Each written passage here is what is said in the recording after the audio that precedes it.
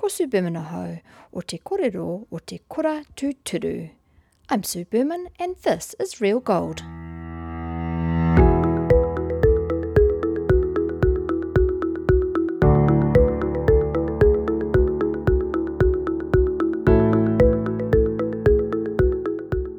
This morning I'm meeting Katrina Lan in the reading room on level 2 of Tamaki Pātaka Kōrero to have a look at what's in the Real Gold case. Kia ora Katrina, thanks for the time today. So what are we looking at here today? Okay, so this is one of the library's treasures, even though it perhaps isn't that fantastic to look at. It's no illuminated manuscript, but it is rather wonderful. It's an original hand-drawn chart of the Kaipara Harbour, and it was done by Thomas Wing in 1839. So when you think about it, 1839, pre-treaty, when New Zealand was really being, discovered by Europeans. Right. And this is kind of their way of making sense of it, I suppose. Yep. So it's the sort of early mapping exercises of this particular coast. And of course the Kaipara is quite a harbour, isn't it? Yes. There is a slight discussion as to whether Wing was the first to come into the Kaipara. There's a book. Most of the things I'm talking about I've learnt from reading by this man Byrne, who is Brian Byrne, the absolute expert on Thomas Wing. He's written several books, and what I know is from reading that. Yeah. So what do we know about Thomas Well, Wing? quite a lot. I mean, there's this whole Wing of the Manukau, a whole biography of him. I haven't read the whole thing. I mainly read what had to do with this map here. Just saying that he was born in England into a sort of a sailing family. I think when he was about 14, he went to sea. He wasn't sort of like no Captain Cook. He wasn't coming from nowhere. They were quite a reasonably prosperous family, right, and quite adventurous as young men were. He went sailing to Australia, and then he came back, and I think he must have, when he was in Australia, heard about, the great prospects for work in this new country of New Zealand. And so he came back. He had a cousin, Samuel Stevenson, who was in partnership with James Ready Clendon up in up north, and it's at Okaito they had a sort of a base, which is funny now. There's nothing there but a petrol station, but that was kind of where it was all happening up in the Bay of Islands. So he went to work for Clendon and Stevenson, sailing their boats. First of all, he sailed as sort of second mate on the Fortitude with a more experienced sailor, and then they realised, he was a guy they could trust, and they had a boat called the Fanny made, and that was actually built in New Zealand in the Hokianga, and this little picture here on the map is supposed to be the Fanny. Yes. So it wasn't Wing's own boat, but it was a boat he sailed, and I suppose you start to believe it's, you feel very sense of responsibility for it. So he sailed the Fanny, and the Fanny was the boat he was sailing when he did this particular trip that resulted in the map. He did numerous trips. He was buzzing back and forward to Australia. We forget, they'd take spars over, come back with cattle and passengers, and then sail from Waikato all the way up around North Cape, down, pop into the Hokianga to pick up some missionaries, pop down to Kawhia. So this is when this particular map was drawn. But he'd done others as well. He'd been to Mount Maunganui, drew the first map of Tauranga. Yeah. I really love the look of the map, like the perspective somehow feels quite unique. I guess so. I mean, if you look we have a lot of nautical charts, so this is the sort of standard way of doing it.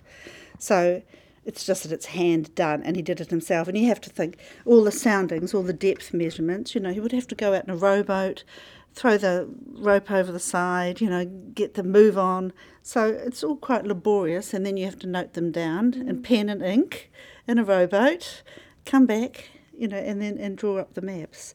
And all these notes to mariners, so telling people, how the tide works and watch out for this mud bank and all that sort of thing. It's all translated in real gold, the details. Oh, fantastic. Not translated, but transcribed. No, understood.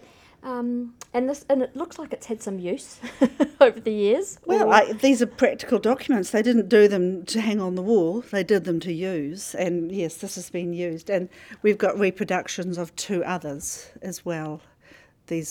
And down the bottom it says drawn by Captain Thomas Wing.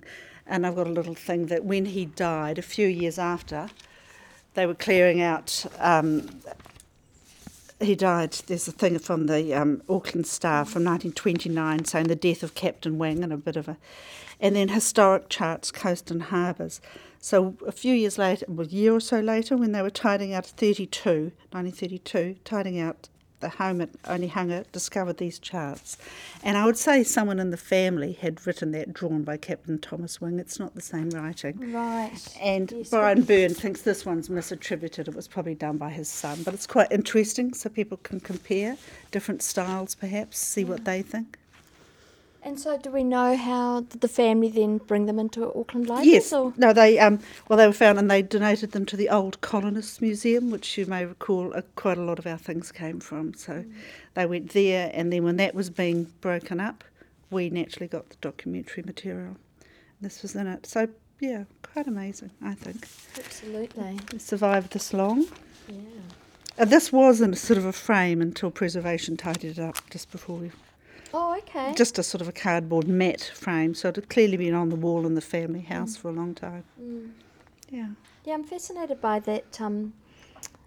I don't know, when I mentioned before the perspective, I'm trying to figure out, like, what is that dark bit on the top right there in relation to the harbour? Like, obviously these different textures mean different things. Yes. So this is What I should do. this is the land, in fact, isn't it? And then this is the harbour. Yeah, yes, So I'm that's right. looking- So it's probably like a obviously the- sand bank or mud flats or something like that. So it's going in, but you wouldn't want to sail in there. But to be truthful, what I should have done if I had more space and more time and nothing else to do would be have to put some of the actual nautical charts we have nowadays. Right, by comparison. Yeah, because apparently sort of this was the basis for charts until relatively recently, until it was, Well, maybe you could send me a link to an example and I can put it in with this podcast if people want to have a look. I will put the link to, I assume it's been digitised because we've got... Well, these- this has been Yes. digitised, but more modern charts aren't because they're widely available. But yeah, I could And ask is it them to- described on Kura yet, or...? This? Yeah. Oh yes, this has been on Kura forever. It's one of our treasures, so it's definitely Fabulous. yes. So yes. we'll be able to put those links into Oh, this yeah. podcast for people to go and have a look if they can't come in. But I do really recommend you come in and have a look at the genuine article. Yes, it's sort of, in a way, it doesn't look like much, but it is a lot. Yeah. I know, I love it in terms of its aesthetic as well. I mean, obviously it's not an illuminated manuscript, but, you know, it's got fine features. I love these illustrations of the boats in each of the corners and the story, of course. Our earliest sort of European history. It's right here. Yeah. Thanks very much, Katrina. Okay.